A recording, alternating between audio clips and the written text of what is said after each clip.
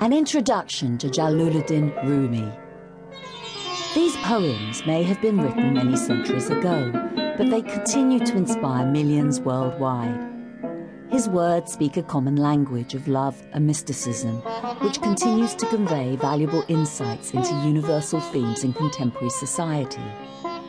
Jalaluddin Rumi, 1207 to 1273, born on the eastern shores of Persia in modern-day Afghanistan and later settled in Konya in Turkey. Consequently, he is claimed as the national poet of Iran, Turkey and Afghanistan. More surprisingly, and more recently, he is one of the most widely read poets in America. Rumi's early life was dedicated to scholarly studies, and he only started to write poetry after meeting a wandering and wild holy man called Shams. Rumi and Shams spent much time together, which had a distinct influence on Rumi. Shams' death, allegedly at the hands of Rumi's son, instilled a profound grief in Rumi and a consequent outpouring of thousands of verses in Persian. Rumi is intrinsically linked with Sufism, and one of his other sons founded the Order of the Whirling Dervishes. This selection of his poems is read for you by Sharma Pereira. This is a selection from the spiritual couplets of Rumi from Book 1 of the Masnavi. Prologue. Hearken to the reed flute, how it complains, lamenting its banishment from its home. Ever since they tore me from my osier bed, my plaintive notes have moved men and women to tears. I burst my breast, striving to give vent to sighs and to express the pangs of my yearning for my home. He who abides far away from his home is ever longing for the day he shall return. My wailing is heard in every throng, in concert with them that rejoice and them that weep. Each interprets my notes in harmony with his own feelings, but not one fathoms the secrets of my heart.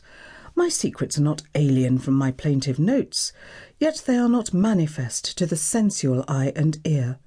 Body is not veiled from soul, neither soul from body, yet no man hath ever seen a soul. This plaint of the flute is fire, not mere air. Let him who lacks this fire be accounted dead. 'Tis the fire of love that inspires the flute.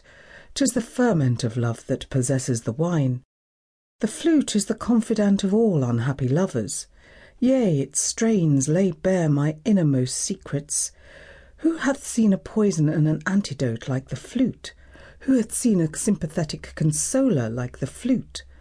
The flute tells the tale of love's blood-stained path. It recounts the story of Munjan's love toils. None is privy to these feelings, save one distracted, as ear inclines to the whispers of the tongue.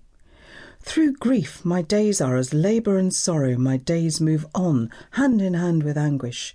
Yet, though my days vanish thus, 'tis no matter, do thou abide, O incomparable pure one. But all who are not fishers are soon tired of water, and they who lack daily bread find the day very long.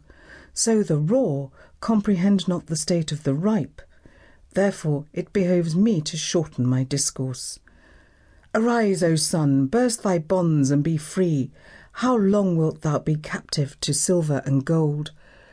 Thou, though pour the ocean into thy pitcher, it can hold no more than one day's store. The pitcher of the desire of the covetous never fills. The oyster shell fills not with pearls till it is content. Only he whose garment is rent by the violence of love is wholly pure from covetousness and sin. Hail to thee then, O love, sweet madness, thou who healest all our infirmities, who art the physician of our pride and self-conceit, who art our Plato and our Galen. Love exalts our earthly bodies to heaven and makes the very hills to dance with joy. O lover, it was love that gave life to Mount Sinai. When it quaked and Moses fell down in a swoon. Did my beloved only touch me with his lips, I too, like the flute, would burst out in melody. But he who is parted from them that speak his tongue, though he possess 100 voices, is perforce dumb. When the rose has faded and the garden is withered, the song of the nightingale is no longer to be heard.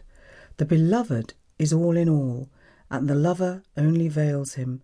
The beloved is all that lives, the lover a dead thing.